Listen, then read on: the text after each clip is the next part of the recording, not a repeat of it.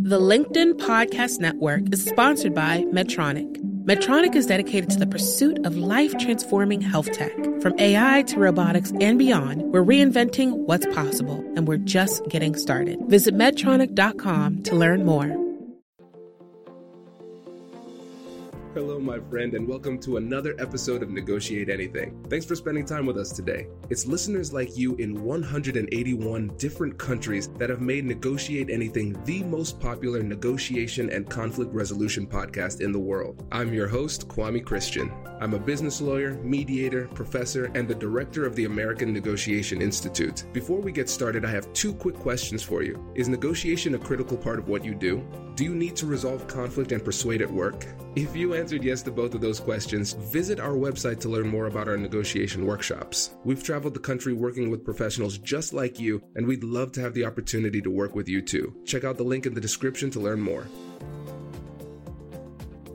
Lindsay, thanks for joining us today. Oh, thanks so much for having me. Happy to be here. Yeah, it is a pleasure. So, how would you get started by telling us a little bit about yourself and what you do? Sure. My name is Lindsay Karras Stencil, and over the past 15 years or so, I've been lucky enough to wear a whole bunch of hats. I'm a licensed attorney in multiple states, Ohio, Michigan, and New York. I have a license pending in Illinois, so I like to collect legal licenses. We all have our thing, I guess. In addition to that, for the past 12 years or so, I've served as chief legal counsel and partner for an early stage venture capital firm called NCT Ventures right here in Columbus, Ohio. So I've gotten a ton of great, deal experience and really cut my teeth in the negotiation world from a very early age. And so it's been a wild ride and a lot of fun, and I've been very blessed to be there. In addition to that, in 2010, I started what I call an accidental law firm. It wasn't intentional. I just tried to help some people out, get some deal documentation done, and I didn't want to gouge them on prices. And, 2 turned into 4 clients, 4 turned into 16, and you see where the rest is going. And so I have this full-blown law firm, and it was never like the plan, but it served me well, and it's been very, very cool. And I've met a bunch of great people, and I've got to represent a ton of venture funds really across the country. And then, as if that's not enough, I was like, what else should I fill my time with? In 2016, I'm born and raised in Buffalo, New York, and I was just trying to figure out how that entrepreneurial ecosystem worked. And so I became engaged with a nonprofit company up there called Launch New York. Launch New York is a 501c3 venture development organization focused on providing mentorship and funding dollars to companies in upstate New York. Because as you can imagine, upstate New York is not the beacon of entrepreneurial dollars and all of those types of things. So we're trying to really lay some groundwork there to make it the next, Boston, Austin, Columbus, if you will. Of course, one of my favorite things to do is I teach venture capital law to budding legal eagles at The Ohio State University. So that's super cool. It's always been a passion and a dream of mine. So I'm excited that I get to do that. And then I own a CrossFit gym. I used to own 2 CrossFit gyms, but I sold one because it was just too much. Wow. Well, well, thank you for joining us. I mean, geez, I don't know how you found the time. That's incredible. We snuck it in. Yeah, that is fantastic. Yeah, we are super excited to have you on the show today because I think you probably have the most extensive deal background of anybody who's been on the show thus far. So maybe, I don't know. But I know from talking to you beforehand, you have some fantastic stories. Sure do. Which will be great to go over. And so the 3 things we're going to cover today are deal structure, frame busting, and perseverance, and how confidence fuels perseverance. So let's go ahead and start off with deal structure. Can you tell us a little bit more about that? Sure. So deal structure is sort of if you want to think about taking the plane up to 30,000 or so feet, knowing what your parameters are that you're working around and what you're working within and trying to accomplish. So obviously there's a lot of back and forth to at least get to a meeting of the minds, if you will, on what the overarching deal structure is. And then, as in anything that we do, the devil's always in the details. So as you're bringing the plane down to land, then you're thinking about all of the micro details and negotiation points that you're trying to negotiate from your top line point all the way to putting the plane back on the ground. And that could be anything from, how does the money flow out to what do the board seats look like? What do voting rights look like? What rights does, the company or investor or entrepreneur have that you're representing? How do they control their own destiny? Maybe they don't. And so there's lots of these big, beautiful pieces and parts. Then when you put them all together in the puzzle, create this most amazing thing that I like to call venture deal structuring. It's very beautiful. I would say no one loves venture deal structuring more than I do, like in a really nerdy, geeky way. But yeah, a lot of fun and a lot of pieces and parts. And it's just like so many balls to juggle to try to get to an endpoint. So that's what I think is cool about it. That's really fascinating. And I love the metaphor of the plane, the 30,000 foot view all the way to landing, because details, that's where it matters, right? Right. And so for a lot of people, when they're entering into this world of deal making, when it comes to deal structure, they're a little bit overwhelmed because there's so many different options that you could utilize. So when you start thinking about structure, what is your approach? Where do you even start? Sure. So my approach has always been like, I start from whether it's I'm representing an entrepreneur, venture fund, investor, what is your goal here? Like, I need to understand what their high end goal here is. And I don't just mean in the transaction that's happening in front of us. I'm actually looking at what their goal is if we're going to exit the business in 3 and 5 years. Like, what is their walkaway number? What do they want to see have happen so that they can achieve A and B and C? So I'm actually forecasting a lot of times 3 to 5 years into the future and then backing out from there. Okay, in order to achieve A and B and C 3 to 5 years from now, we need to do this thing right now and structure it this way. So that way we know what we're working with. So we're setting ourselves up for success and not failure as we continue to march through the next, 36 to 60 months of time. It's important. You need to know where they're going, right? You need to meet them where they are, because not every deal is a cookie cutter deal. Everybody always jokes with me, Lindsay, get out the template, just bust out the template for this deal. Like, I've done literally thousands of deals. and I think maybe a handful of them have been identical. Wow. Because everybody's got a different, that's what you hire lawyers for in the first place, right? If you want certain things and you want it to be special and unique and different, particular to your circumstance, shouldn't you be calling someone who can help you actually get there? And a cookie cutter thing isn't always going to work for you. No, that makes a lot of sense. And as a lawyer, I get that a lot too. People think it's easy, but it's really not. It's an art. And I love your approach to strategizing. And I think it is both high level and simple enough for people to understand it and apply it in not just very complex deals, but just everyday types of conversations. Because the simple approach to strategy is figuring out the goal projected into the future and then backtracking from there. What are the steps that I need to take in order to get there? And so a lot of times when it comes to the deals, people are just focused myopically on what is happening here and now, and they don't think about how it will impact them in the future. Yeah, on many levels, right? They don't think about how's that going to impact them financially, how's it going to impact their business, like the negotiations that they're having right now, what kind of damage are they doing if it's going too far or too hard right now? When you're doing a deal with someone, a lot of times it's like getting married, and marriage is hard. Okay. And sometimes it's great and sometimes there's bumps in the road, but like if you're starting out from a super rocky footing, you can imagine how that's going to end. So you got to think about a lot of things when you're doing this kind of stuff. That makes sense. And when it comes to deal structure, what do you think are some of the biggest mistakes people make when it comes to structuring the deal? Sure. I think people get really caught up in, they get really excited by dollar signs, and dollar signs are important. You need to know the economics of your deal, but just as importantly, I think people forget about the control side of a deal. And so, yes, you need to understand the economics and how does that impact you. But I see a lot of things go terribly, terribly wrong because people just don't understand the control mechanisms that maybe an investor put in place or an entrepreneur wants to hold on to, etc. So it creates a lot of rub and tension and problem, particularly as you get farther into the relationship down the line. Okay. So now when we're talking about control mechanisms, can you give us an example? Sure. So I always say, and you should listen to my talk about this, it's money, power, respect, the key to deals.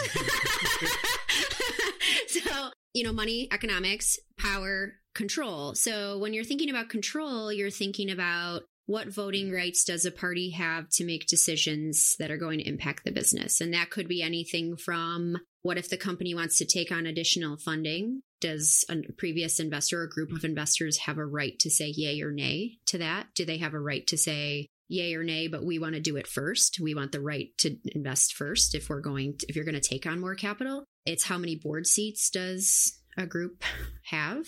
So entrepreneurs love to control their own destiny and their own vision and all of those things. But if you give too many board seats away early on in your funding cycles, it's really hard for an entrepreneur for you to maintain the vision of your business unless you get investors who are really bought into the thing that you're doing. So you could lose control of your board. It's particularly around, I would say, voting and mechanisms that touch on voting, but they have these ramifications that could ultimately fundamentally change the course of the business. Because although investors and entrepreneurs in transactional work, we're theoretically all aligned, right? We're theoretically wanting to grow business, exit business for a lot of money, sit on the beach in Tahiti. That's my goal, but like whatever. But theoretically, we're all kind of aligned there. It's just our pathways to ultimately get there are not necessarily aligned. So when you start to give up control or you do things that, you have some missteps in the control bucket, how you get to the end result could be impacted. Does your company invest in professional development training? If you believe that your team would benefit from a negotiation workshop, all you need to do is go to our website, fill out the workshop request form, and then we'll set up a time to chat. These workshops are completely customizable, and we've done them all around the country. Negotiation and conflict resolution skills are beneficial across all professions, but they're especially useful in procurement, purchasing, sales, sourcing, and contract management. Our calendar is filling up quickly, and we even have some workshops scheduled for next year. If you think you might want one, I'd suggest reaching out soon so you don't miss out. Check out the link in the description to learn more. And now, back to the show. The LinkedIn Podcast Network is sponsored by Medtronic. Medtronic is dedicated to the pursuit of life-transforming healthcare technology. From artificial intelligence to robotics and beyond, health tech is reinventing what's possible. Every year, Medtronic improves the lives of 74 million people, and we're just getting started. Visit Medtronic.com to learn more. That's brilliant. Yeah, so essentially when we are looking at the deal structure, we have to think about those things: money, power, respect, and focusing too much on the dollar signs can put us in a position where we lose control of the business ultimately down the road, which could cause more problems, bigger problems than we foresaw. Very cool. Well, I think we probably could have a whole episode on deal structure. We could. It would be a neato burrito. I would really love it. Maybe that would be the next one. Let's move on to frame busting. And so when we're talking about the frames that are being applied in different conversations by different people within the conversations, what exactly do we mean? Sure. So everybody's going to come at it. Everybody's the protagonist of their own story, right? So everybody's coming at something from their own box or perspective. And so they're putting guidelines or guardrails, if you will, around a transaction. And maybe it's the transaction's only going to be X number of dollars, or it's, we're going to close by X date, or we need to have these 15 control provisions built into this and a right to invest all the money in the future. And so you're thinking about what all of these frames are, and then you add a layer of complexity, and it's just human nature there, where you add this complexity of, not all humans get along with other humans. And so sometimes people are expressing their framework in a very challenging way, and you have to figure out okay, how do I work through this person's whatever they're dealing with and portraying and putting out on me to get to, how do we get to a final deal that works for everybody? Yeah, I love this point, because when it comes to these conversations, it's really interesting to see that a lot of times people don't recognize that these frame games are happening. They just see it from their own perspective, and they can't understand why the other person isn't responding very well to the things that they're saying. And for me, I think a great example of this comes from one of the guilty pleasures of, I'll say, my wife more so than me, but I watch it with her too. It's the reality TV, because you see fantastic examples of people just having horrible conversations. And so one person is talking about one thing in one way. Another person is coming at it from a completely different perspective. They don't recognize that, and they just keep on talking past each other. And so the game that I play is try to identify the frame from one side and the frame of the other side and how they could bring it together. But if you don't recognize these frames are happening, you're going to keep on running into these barriers in these conversations, these invisible barriers, and not understand why things aren't going the way you want them to go. Right. And sometimes people don't They're not always very forthright with what their frames are either. So that makes it even more complicated because then you have to do like an extra layer of digging or pulling back, try to figure out what is it that they're trying to even say, let alone like how do we get there and get the parties to agree on it. So it's a lot. Exactly. One of the things that I like to focus on is validation. And the challenge that I give myself in these conversations is I say to myself, if I'm thinking that this person is completely rational, well-meaning, and understands the situation well, how are they seeing it in order for that to be true? Because a lot of times what we do is we say, this person's crazy, they're hyper emotional, they're irrational, that type of stuff. And the problem is when we do that, we're giving all of the power to them. We're saying, well, because they're crazy, I can't even communicate with them, right? Yeah. And so that's just a disempowering approach. But the game I say to myself is, it makes sense to them. And my goal is to try to figure out how. So I ask more questions, try to uncover that. And then once I figure it out, I let them know, hey, okay, I understand that. I reflect it back and then I say, that makes sense. And when people feel as though they've been understood, then you start to have those breakthroughs in those conversations. Mm-hmm. Yes, that is very true. Human connectivity. And actually, when we were prepping, there was a story that you told me that I thought was fantastic.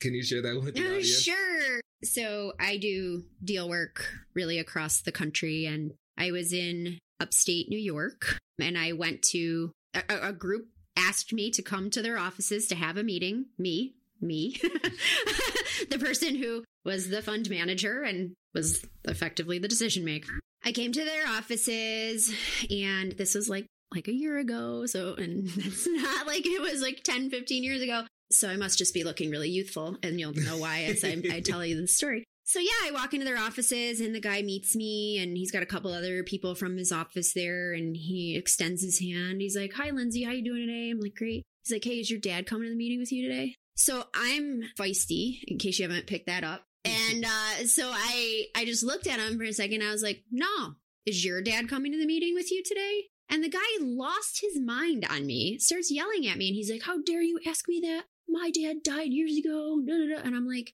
"How dare you ask me if my dad is coming to the meeting?" So I said, "If we're done with this blank, can we just get to what we came here to talk about today and actually get a deal done?" And it was just like very much a power play, like someone trying to just like make someone else feel small. I don't really put up with that in my life. So I don't need to. No one does. But yeah, it was incredibly frustrating, but you're just sort of sitting there like thinking like, where did you think this was going? Like, like in your mind, how did this play out that it was going to end well for you? So interesting. And so this is the brilliance of the story, because I think you handled it really well. Because if people don't recognize the frame game that's happening, you can lose that frame game, and then you're in a position of subordination to the other side, because you were approaching it with the frame of, we are equals and we're going to have a business conversation like adults, and let's talk about this money and whether we can make it together. And so he came to the conversation saying, I am an older male and I am therefore better than you or superior. And I'm going to put this joke in. And if you accept it, it's almost like in chess, you accept the gambit, right? But you recognized it as a power play. And so you didn't let that slide. Well, no, I mean, that would have been a really like challenging meeting from then on out if you would have, right? Like, I mean, you do have to see those things and recognize those things. And, you know, and that person is like a pretty heavy hitter in that region. So it was a little bit of a gamble too, for me to like snap back and say, no, we're not doing this, because I do have to interact with that human pretty regularly, but it is what it is. And so let's ask you, I'm going to ask you to kind of project two different realities here. So we have the reality that we're in now based on what you actually did, where you didn't allow him to assert dominance over you. Now let's consider an alternate reality where you said, ha, no, he's not. All right, let's get to the meeting. And you just accepted it. So Gambit accepted in that chess game. So what do you think the relationship would have been like if you accepted it? If I would have accepted it, I think that the relationship would have been something that's, you know, I just think it would have been something where that type of behavior continues to be okay for him, and it would never be okay for me, which would then in turn create in his mind a lot of, oh, I'm in charge here. I'm the high man on the horse, or whatever you want to call it. I don't care. And And I'd be like, gosh, and it's going to cause frustration within me because I'm like, I got to go meet with this Yahoo who thinks like he can ask me if my dad's coming to the meeting. Quite candidly, even though we have the reality that we have, I mean, there's still like a little bit of annoyance on my side because it was even a conversation that was had. But I think if I would have said, hey, let me be submissive here and like, let's just accept that, I think it would have just put me back on my heels for every discussion that I would ever have with that human moving forward, absent some sort of catastrophic, explosive Lindsay event, like a Lindsay Kaboom type of event. Exactly.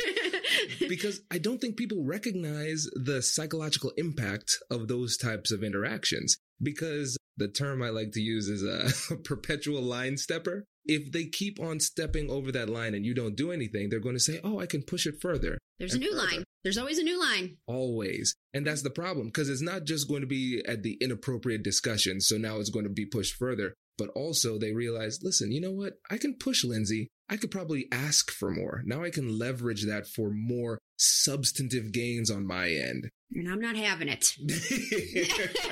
And we're glad. And the thing is, for the audience out there, these conversations, they're not fun, right? No, I mean, let's be clear. I've had a lot of these types of conversations over the last 15 years of my career. And I don't know if it's because, I look like Malibu Barbie. You can't see me. We're on a podcast, but like I have tan skin, bleach blonde hair, bright pink lipstick, and relatively fashionable, if I may say so myself. And the earrings are fabulous.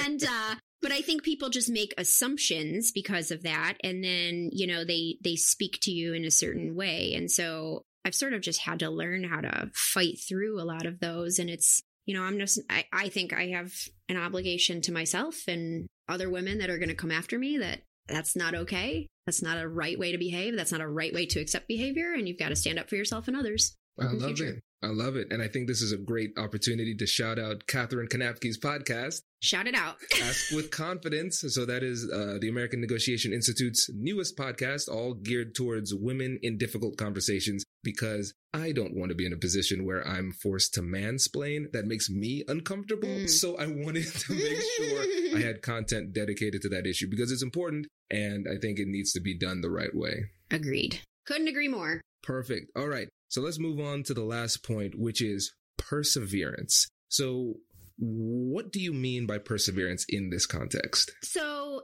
it's weird. And I talked to some of my colleagues who are in the space that I'm in.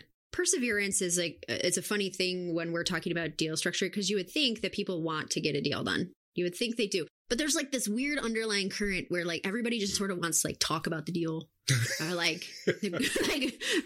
fart around on certain topics of the deal.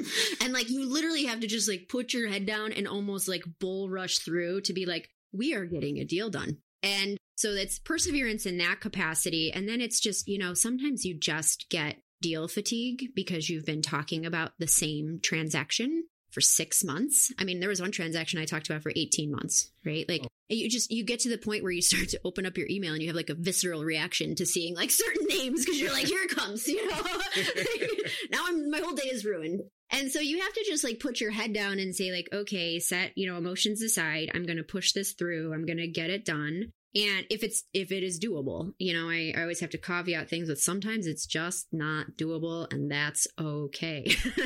The key to negotiations in my world is willingness to walk away. So you can't get too emotionally attached. No, I agree. And that's something that people really struggle with deals, because it's easy for us to say when a deal is not currently on the line, oh yeah, just walk away. But for that person who's in that position where there's a deal that they've been working on for a long time and they come to that realization, you know what, this might not work.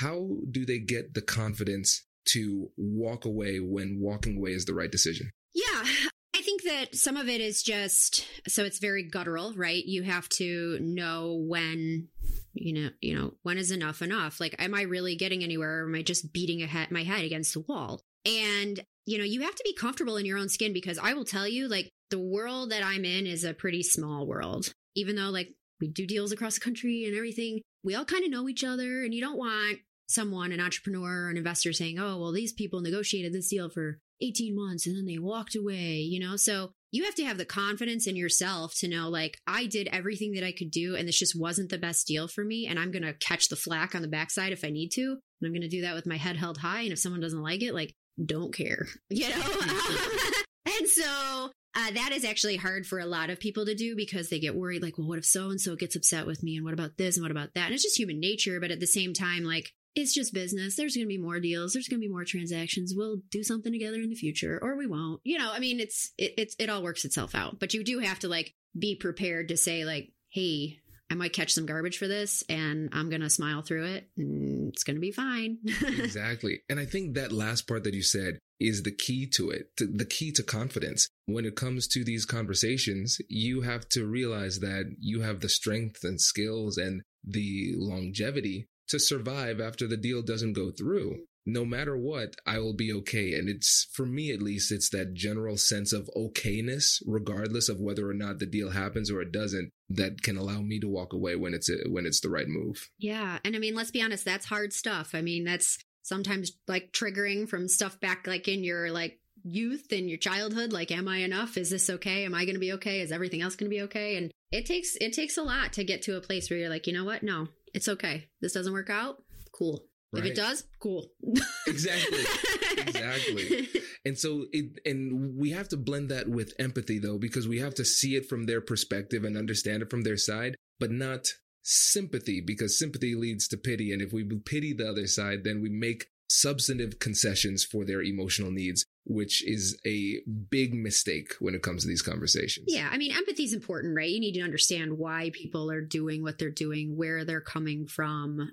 And sometimes it has nothing to do with anything that they're talking about or what's in front of them. This is something that's driving them at a very core level. It's part of their own fear narrative, if you will. If some people have some of those, they got to get things done or else. And so you have to be aware of that. But you're 100% right. I mean, empathy, understanding where someone is coming from and saying, like, I hear you, is very different from, oh my gosh, I feel so bad. Let's just get this done because, you're sad today or whatever. Exactly. And I think we see that in the business world. We see that a lot in our personal lives, too. People making mistakes because of the feelings of other people. And the thing is, we need to be our best advocate because we need to have our own back. We can't assume that the other person is doing what they're doing because they have our best interest in mind. No, they have theirs. Let's be clear. Exactly. Exactly. And so what's the saying? Quick yes leads to a lot of regret down the road. Yeah, typically. Something like that. I forget how to say it the cool way. Yeah, I'm not sure like the totally cool way to say it, but like, I mean, I'd rather have a quick no than a drawn out no. And then I'd rather have like a thoughtful yes than a like shot from the hip yes. Mm-hmm. And then we have a whole bunch of problems that come after it because people didn't really think about what they were doing. They were just too emotional about whatever. And that happens a lot in my world, right? There's a lot of machismo and whatever. People get really excited. I'll say machisima. There's a lot of ladies too. We get very excited about a deal and you're like, well, all these other people want in and I'm here, and you just like say yes. And then you don't really think about the ramifications of it. And then trying to back out from that yes is sometimes harder than having just thought about it. Exactly. Yeah. It's easier to come back from a no than it is from a yes. Mm-hmm. Right. For certain. Because once people start to rely on the things that you've said and whatever else, it just gets harder.